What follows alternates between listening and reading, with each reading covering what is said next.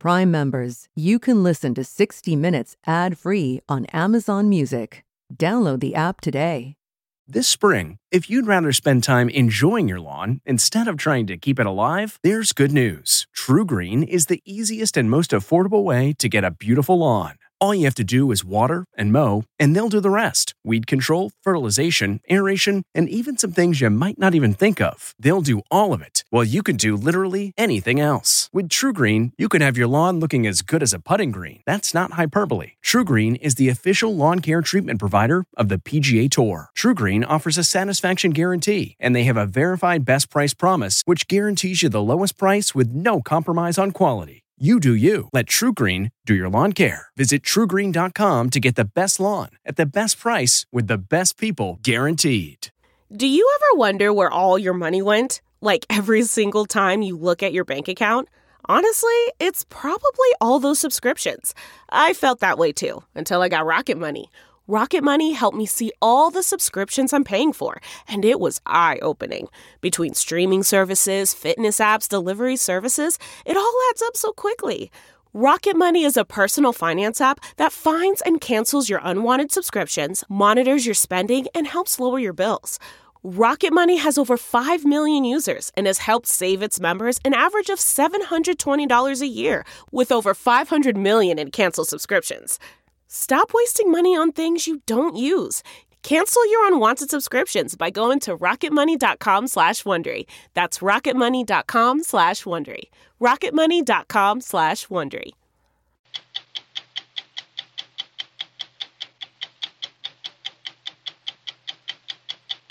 The SolarWinds hack is the largest and most sophisticated cyber attack the world has ever seen. The most surprising thing to me 60 Minutes has been looking into it for months and found the attack is far from over. Wow. So unless you get rid of all the computers and all the computer networks, you will not be sure that you have gotten this out of the systems. You will not be. That may be our shot. Ken Burns has made nearly 40 films, finding the American paradox in the wars we fight and the games we play. I told people that baseball was the sequel to the Civil War, and I meant it. I meant it. How we play games and the nature of immigration and the exclusion of women and popular culture and advertising and heroes and villains in our imagination and race and race and race. New Orleans was quieter than normal during the pandemic.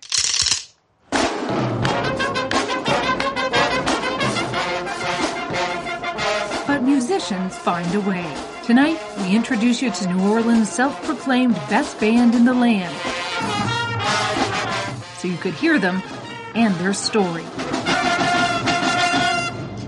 Thank you. At ease for a second. I'm Leslie Stahl. I'm Bill Whitaker. I'm Anderson Cooper. I'm Sharon Alfonsi. I'm Scott Pelley. Those stories tonight on 60 Minutes.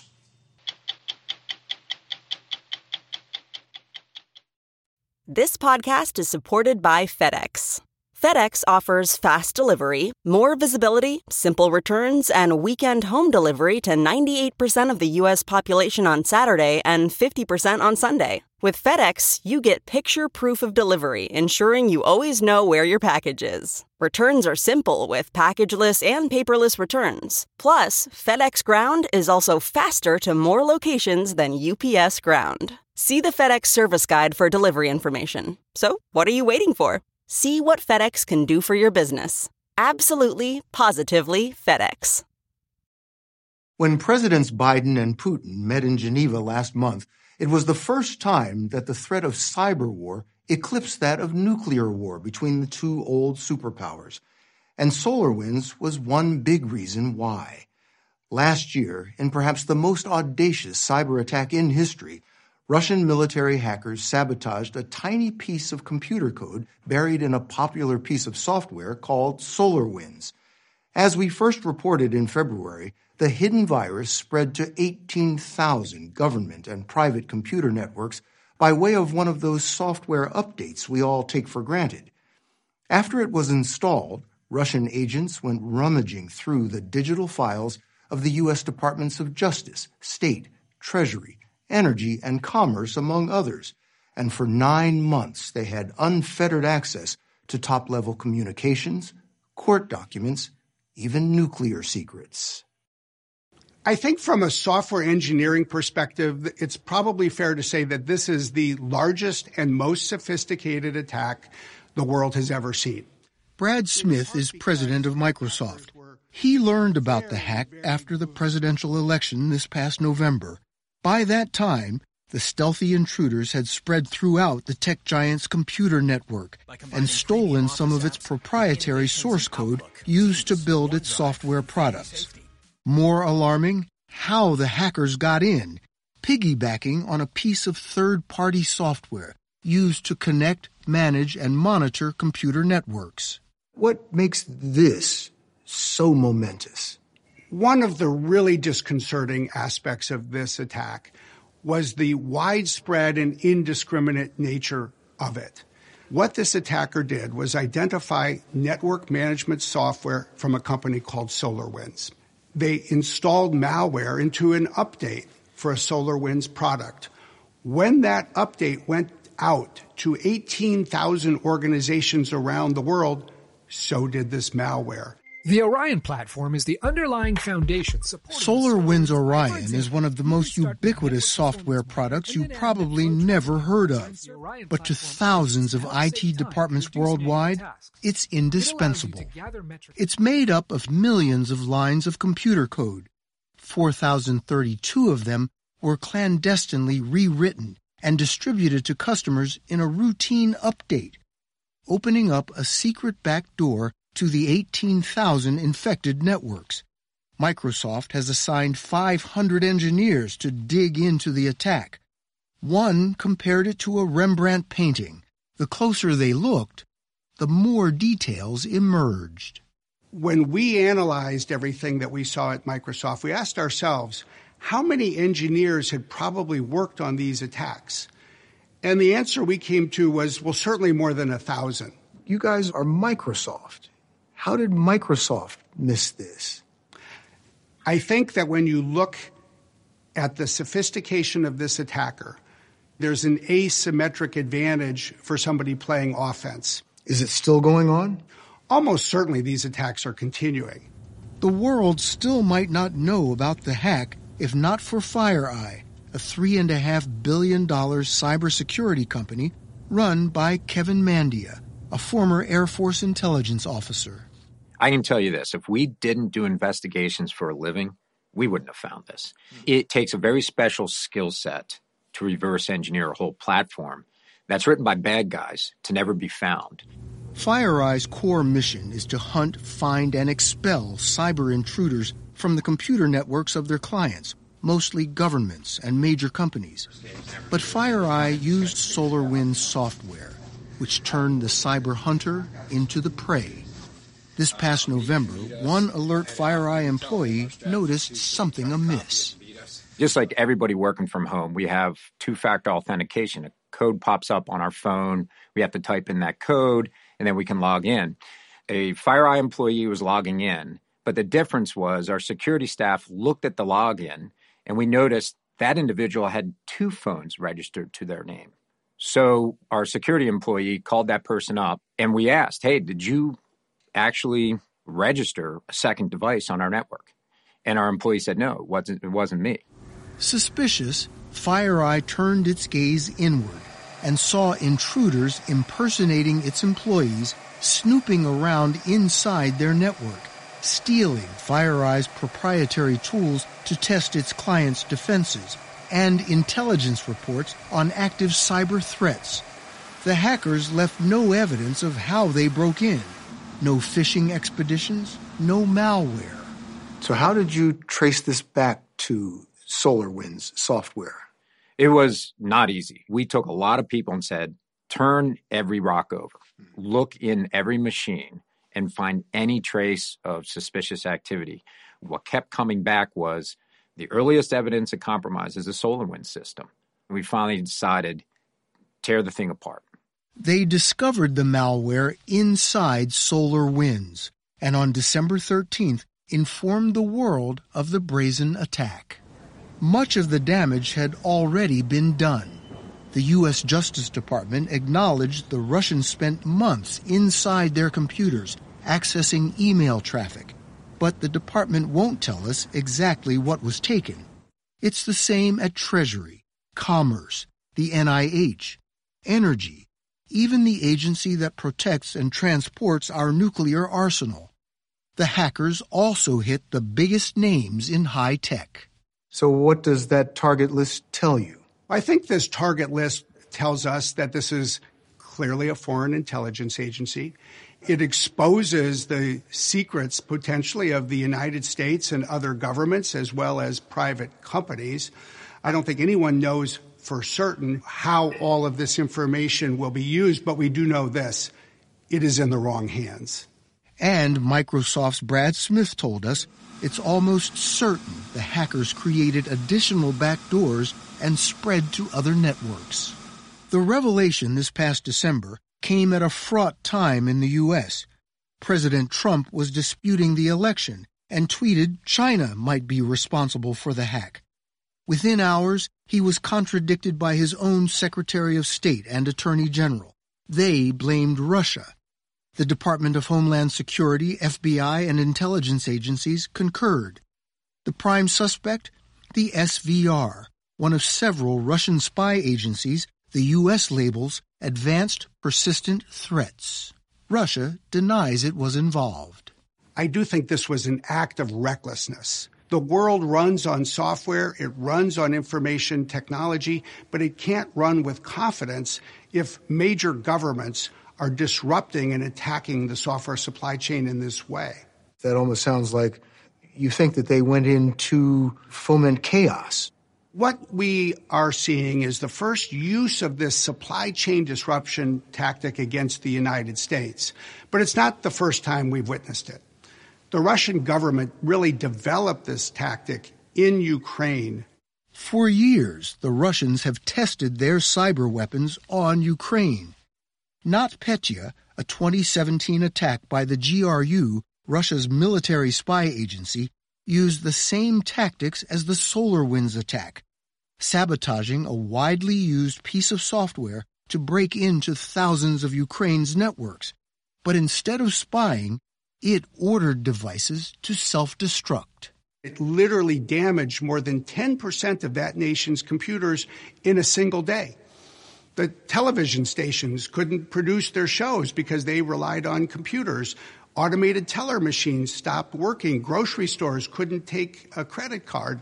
Now, what we saw with this attack was something that was more targeted, but it just shows how if you engage in this kind of tactic, you can unleash an enormous amount of damage and havoc. It's hard to downplay the severity of this. It is hard to downplay the severity of this because it's only a stone's throw from a computer network attack. I think the most surprising thing to me... Chris Inglis spent 28 years commanding the nation's best cyber warriors at the National Security Agency, 7 as its deputy director, and now sits on the Cyberspace Solarium Commission, created by Congress to come up with new ideas to defend our digital domain. Why didn't the government detect this? The government is not looking on private sector networks. It doesn't surveil private sector networks. That's a responsibility that's given over to the private sector. FireEye found it on theirs. Many others did not. The government did not find it on their networks. That's a disappointment. Disappointment is an understatement. The Department of Homeland Security spent billions on a program called Einstein to detect cyber attacks on government agencies. The Russians outsmarted it. They circumvented the NSA, which gathers intelligence overseas but is prohibited from surveilling U.S. computer networks. So the Russians launched their attacks from servers set up anonymously in the United States. This hack happened on American soil. It went through networks based in the United States. Are our defense capabilities constrained? The U.S. intelligence community, the U.S. Department of Defense, can suggest what the intentions of other nations are based upon what they learn in their rightful work overseas, but they can't turn around and focus their unblinking eye on the domestic infrastructure. That winds up making it more difficult for us. He says history shows that once inside a network, the Russians are a stubborn adversary. It's hard to kind of get something like this completely out of the system, and they certainly don't understand all the places that it's gone to, all of the manifestations of where this virus, where this software still lives. And that's going to take some time. And the only way you'll have absolute confidence that you've gotten rid of it is to get rid of the hardware, to get rid of the systems. Wow. So unless you get rid of all the computers and all the computer networks, you will not be sure that you have gotten this out of the systems. You will not be. We've never been left with a breach like that before, where we know months into it that we're only looking at the tip of the iceberg. It's not every day you meet someone who builds cyber weapons as complex as those deployed by Russian intelligence.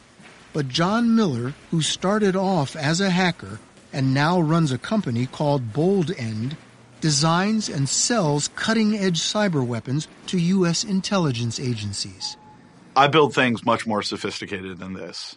What's impressive is the scope of it. This is a watershed-style attack. I would never do something like this. It creates too much damage. Miller says with the SolarWinds attack, Russia has demonstrated that none of the software we take for granted is truly safe, including the apps on our telephones, laptops, and tablets. These days, he says, any device can be sabotaged. When you buy something from a tech company, a new phone or a laptop, you trust that that is secure when they give it to you. And what they've shown us in this attack is that is not the case. They have the ability to compromise those supply chains and manipulate whatever they want, whether it's financial data, source code, the functionality of these products. They can take control. So, for instance, they could destroy all the computers on a network? Oh, easily. The malware that they deployed off of SolarWinds, it didn't have the functionality in it to do that. But to do that is trivial. A couple dozen lines of code. Since our story first aired, the hacks have kept coming. And one of the people you just heard from, former NSA Deputy Director Chris Inglis, was chosen as the country's first national cyber director, reporting directly to President Biden. President Putin, for his part, still denies Russia's involvement in SolarWinds.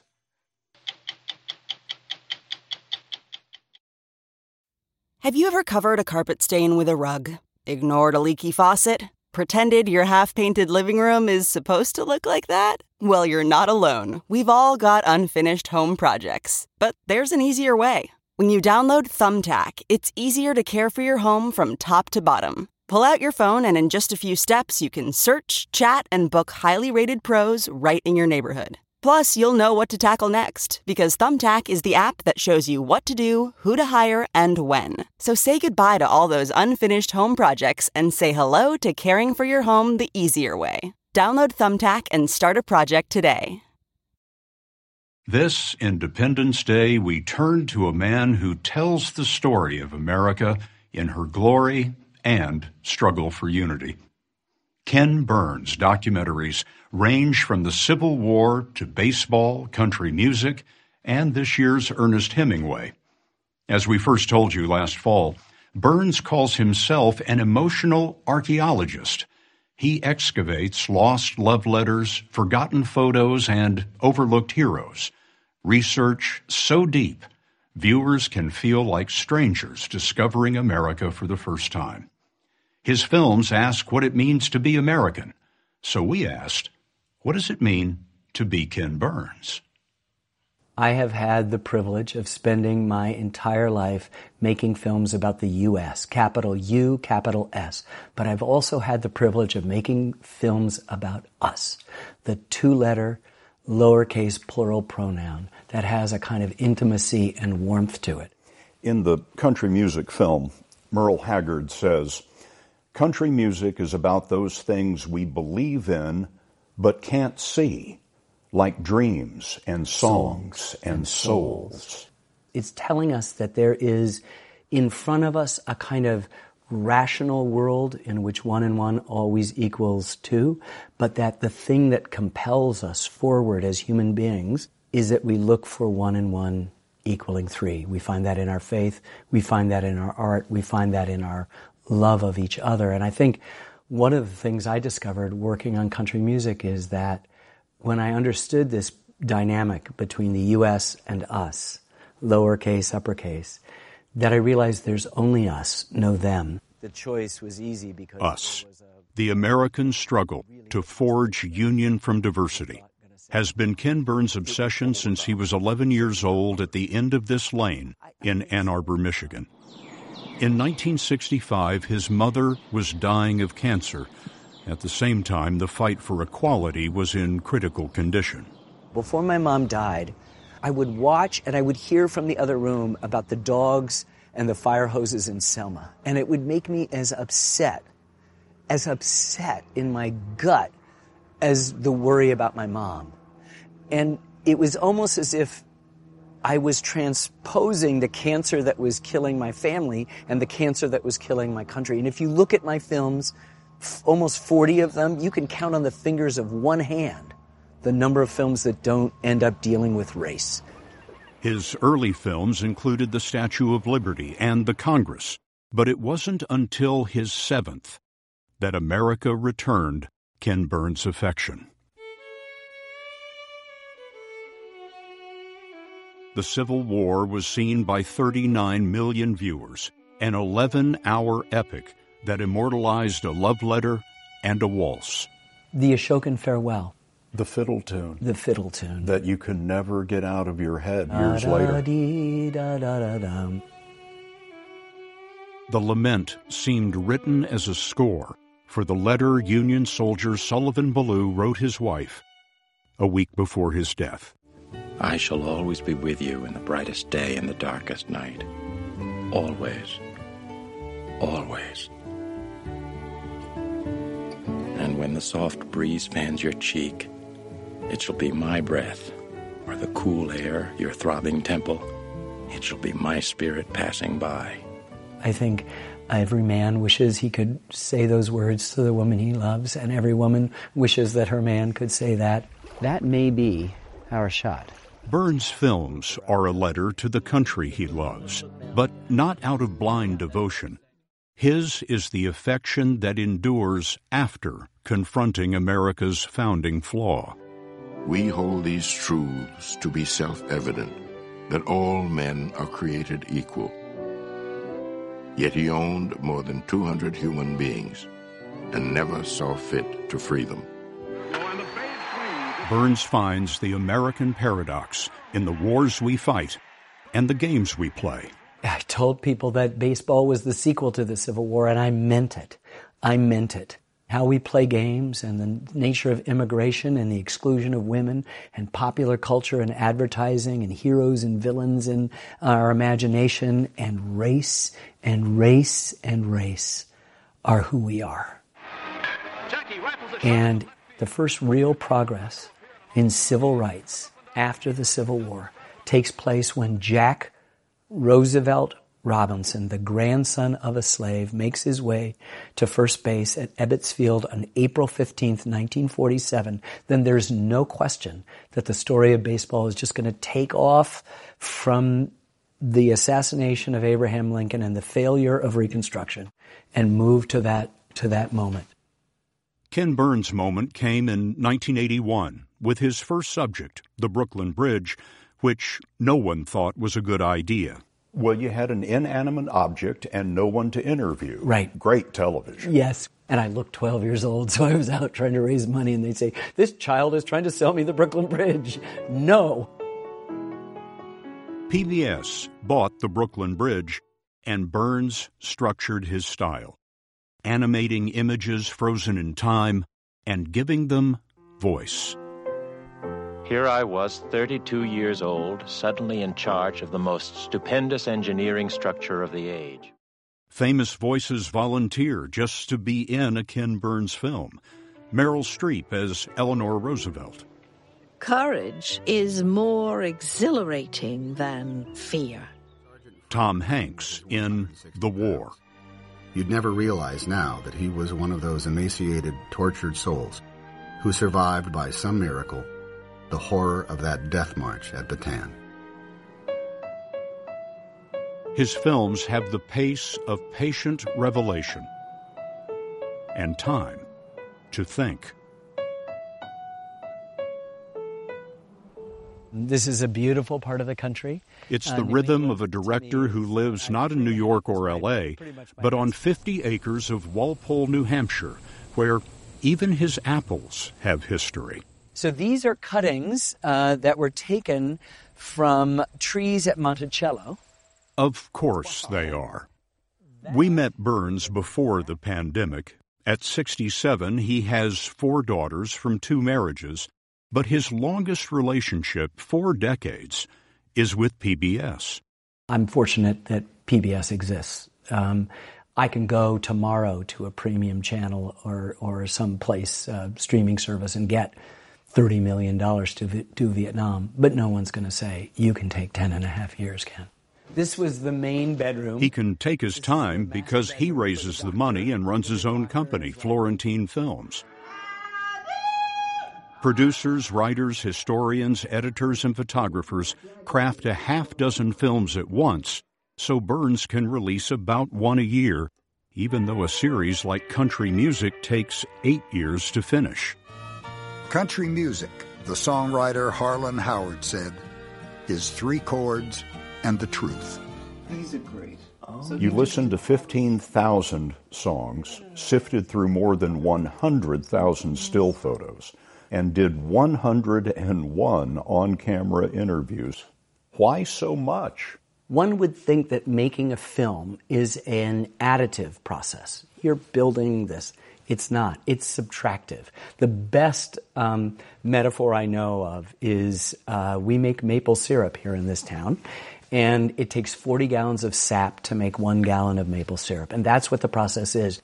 Burns has boiled down the history of Mark Twain, the national parks, plus 18 hours on Vietnam and 19 hours of jazz. Ken's films touched something at the heart of our mythology and who we have been at our best and at our worst and who we want to be.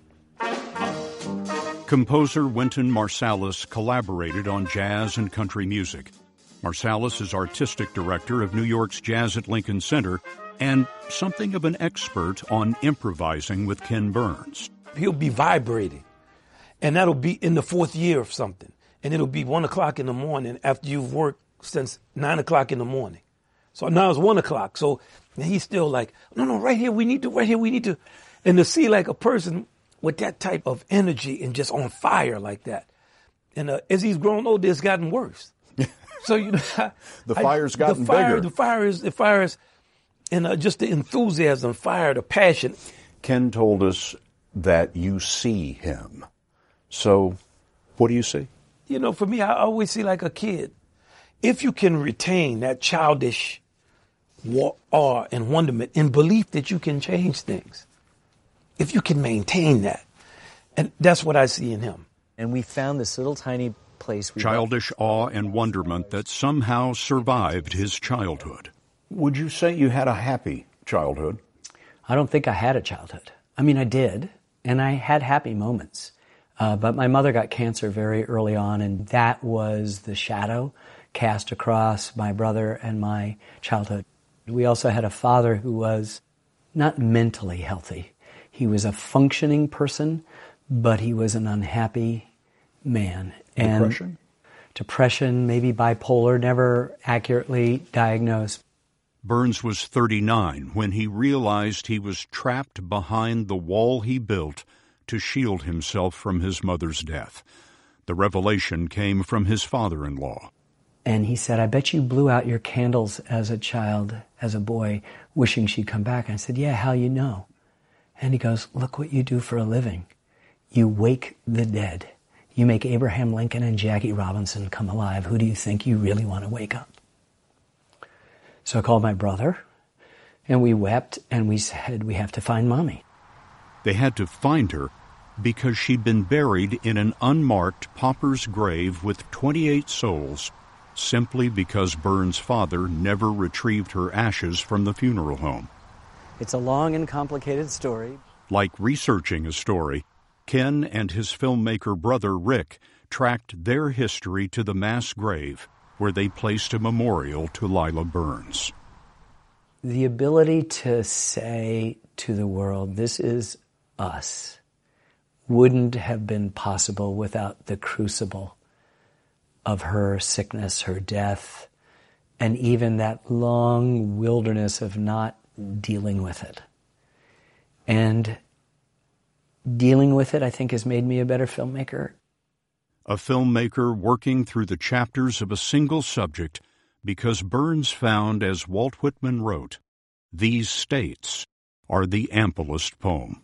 I'm working on 7 films right now. I mean, we got Ernest Hemingway, we have Muhammad Ali, we have Benjamin Franklin, we have LBJ, biographies. We're doing a history of the American Revolution and a biography of the Buffalo. They are together the story of a people straining for union, a theme Ken Burns has explored from his very first film, which was, after all, about a bridge connecting America to America. This is what stories do. They do liberate us from the tyrannies of our limitations and our past and our foibles. And so this is what we human beings do to negotiate this all too short passage that we call life. And I am so grateful that I live in the United States of America. I mean that. I mean that.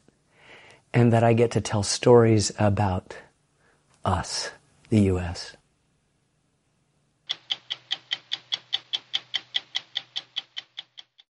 This year, Mardi Gras came and went in New Orleans without much fanfare. Because of the pandemic, for the first time in 42 years, the city's world-famous parades did not roll. Instead, New Orleans was eerily quiet, unless you listened extra carefully. Far from the normal parade route, we found a high school marching band breaking the silence. They call themselves the best band in the land. As we first told you earlier this year, we call them a story and a band you ought to hear. All right, here we go. Horns up. 1, 2, 1, 2, 1.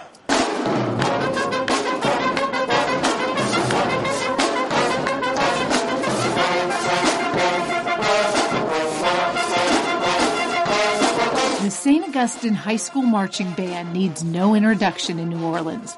The drums and horns have echoed through the city since the band was founded in 1952.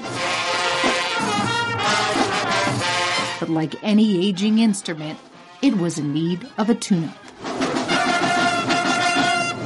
All right, bad last note. The whole stadium heard that. Enter Ray Johnson. Do it again. He was hired as the new band director last summer, and he isn't wasting time with pleasantries. Can you tell if they've been practicing? Yes, I can. Everything has to be precise. The marching, the precision, standing correctly. And can you hear it if one of them is off? I can, yes. And will you call them out on that? I sure will. In New Orleans, marching band is a culture. Just like in some places they have football as a culture. But here in this city, they live, breathe, eat, sleep, everything marching band. St. Aug, as it's known, is one of the few predominantly black, all-boys Catholic high schools in the country. It sits in New Orleans' 7th Ward, 7 blocks from the Mississippi River, not the part of the city usually found on postcards.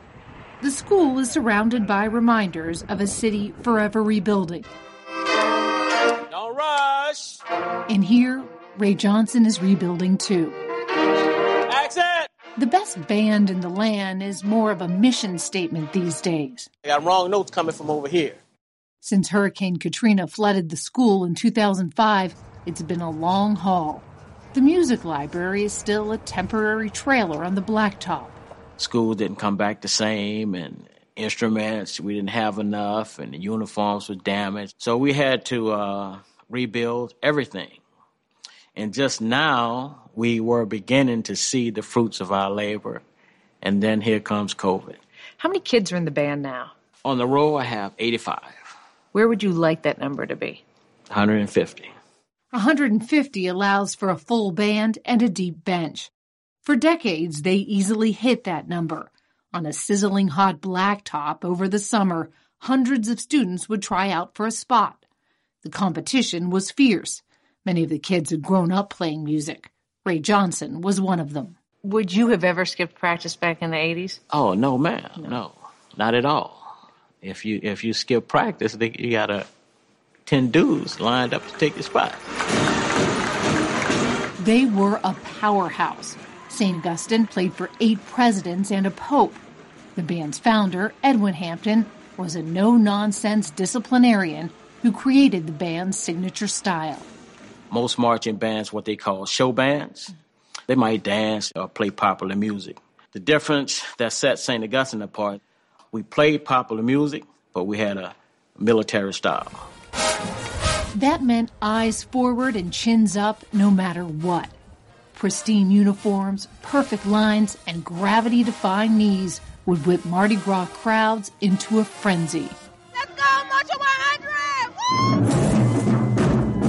In 1960, Ruby Bridges famously desegregated New Orleans public schools. 7 years later, St. Augustine desegregated Mardi Gras parades. Band members say they were urinated on as they passed under balconies. Dr. Kenneth St. Charles was the school's president last year. So they had people throwing things at them. They had to not respond. They had people yelling obscenities to them. They could not respond.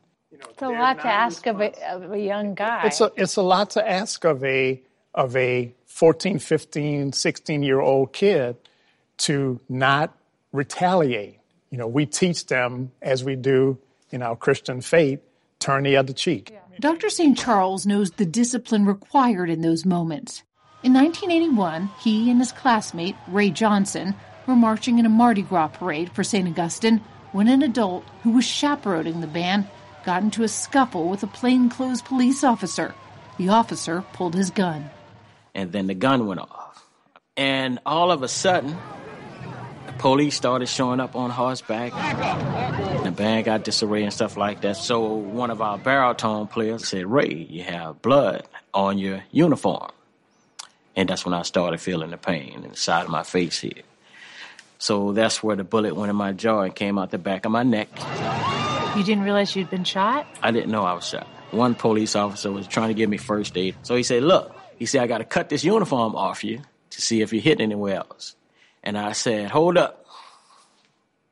I said, "You can't cut this uniform." I said, "It has buttons on it. I can take it off."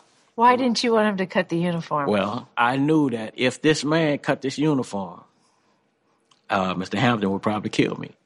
After college, Johnson returned to St. Augustine, where he worked as an assistant to Edwin Hampton for 11 years before leaving to teach at another school. Hampton stayed for another 12 years until he passed away in 2009. Without him, some at St. Augustine thought the band had lost its edge. Ray Johnson was hired back to sharpen it. For me, it was like, dude, you're about to fall deep into the rituals of the tradition. Ray is like the essence of St. Aug. Bryce Miller played the trumpet under Hampton, the band's founder, and Johnson in the 90s. His son Bryce, a sophomore, was a familiar name on Johnson's roster. He already knew who I was because of my dad, so he expected a lot from me. Now having my son participating not only in the band, but with your band director, it was a beautiful thing. Beautiful might not be the way some of the teenagers would describe the introduction. Now, y'all want to meet the real Mr. Johnson? Y'all want to meet the real Mr. Johnson? If y'all going to say y'all the best band, y'all got to prove it. Senior Cabral Johnson and 8th grader Lawrence Honore are part of the drum line. Honore wasn't much bigger than his snare drum when he decided he wanted to play for St. Augustine. Put your heels together, Mr. Honore. Tell me your impression of Mr. Ray. I think he's pretty nice. He can be feisty at sometimes, but that's all discipline. What do you mean feisty? Like, he yells, but... He yells out of passion. Everything has to be sharp. So trumpet, we're going on now. I need y'all to play it every time. That's how y'all going to get good at it. When I'm sitting here talking to you, you're so almost soft-spoken, and you see you out there on the blacktop, and it gets up a level. Right. That's by design. I want you to be out your comfort zone because I need you to pay attention. And when you pay attention, you learn. A few minutes into practice, and it's clear the band's program isn't just designed to produce good musicians.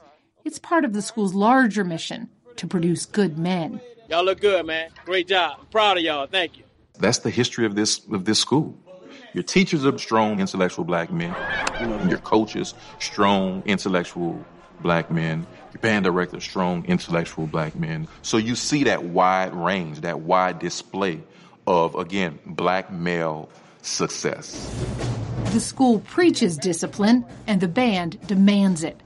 The only way to achieve St. Augustine's signature military formations is to stay in line and make sure the guy next to you is too. Where my tempo at? I need the head. Pick up them legs.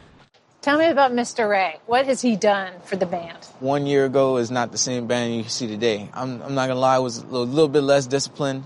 But now, if you move, you're going to have them push-ups after that parade. Wait, if you move, you have to do push-ups? Oh, most definitely. Do people try to get your attention? Oh, they do. I remember my cousin has tried, my mother has tried. So you just have to be eyes forward. You have to be locked in. Last winter, nothing seemed to be moving in New Orleans. The pandemic shuttered the city. Even Bourbon Street seemed to have sobered up. It's your responsibility to learn. St. Augustine has bounced between in-person and virtual learning all year long. We can't decide what God is going to do.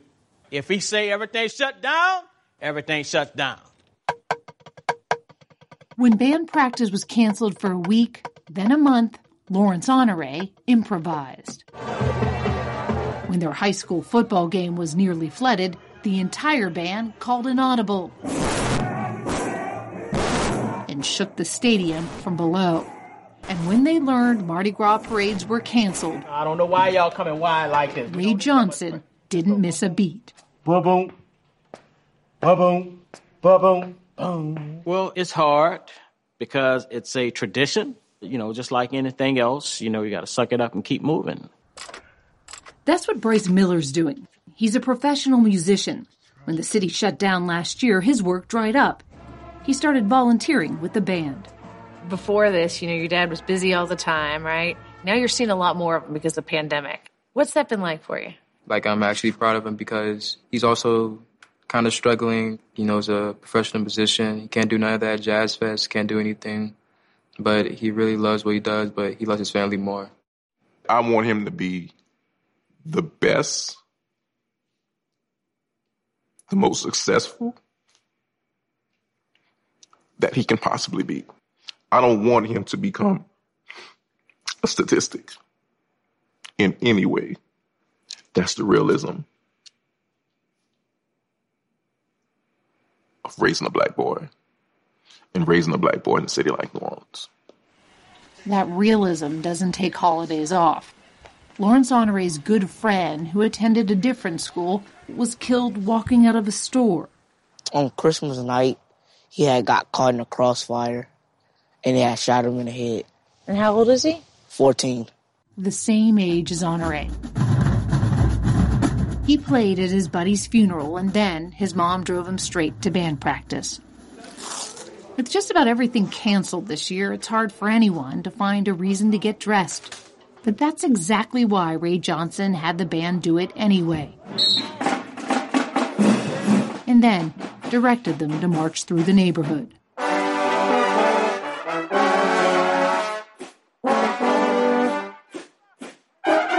The route lacked the grandeur of a Mardi Gras parade, but locals poured onto their porches anyway. Even when they're a little scratchy and a lot loud, it is a joyful sound in the 7th Ward. I think when people heard us starting to practice again and the students coming back, it gave a sense of, okay, things are getting better. I think it's so good that the band marches around the block because I feel like that is St. Aug, that is New Orleans. Yeah, that's what people need nowadays because of the pandemic. They need something to cheer them up. They marched down the block, hanging a right at Hope Street, Ray Johnson behind them at every step.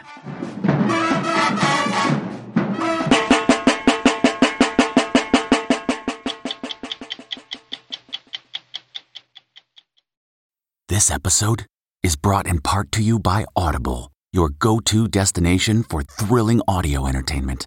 Whether you're looking for a hair-raising experience to enjoy while you're on the move or eager to dive into sinister and shocking tales, Audible has an exclusive collection of thrillers from best-selling authors that will keep you on the edge of your seat. Like James Patterson's first audio-only thriller, The Coldest Case. Experience stories like never before, where every chilling detail is brought to life by captivating sound design. Plus, as an Audible member, choose one title a month to make yours forever. And now, new members can try Audible free for 30 days. Just visit audible.com/WonderyPod or text WonderyPod to 500-500. That's audible.com/WonderyPod or text WonderyPod to 500-500. I'm Bill Whitaker.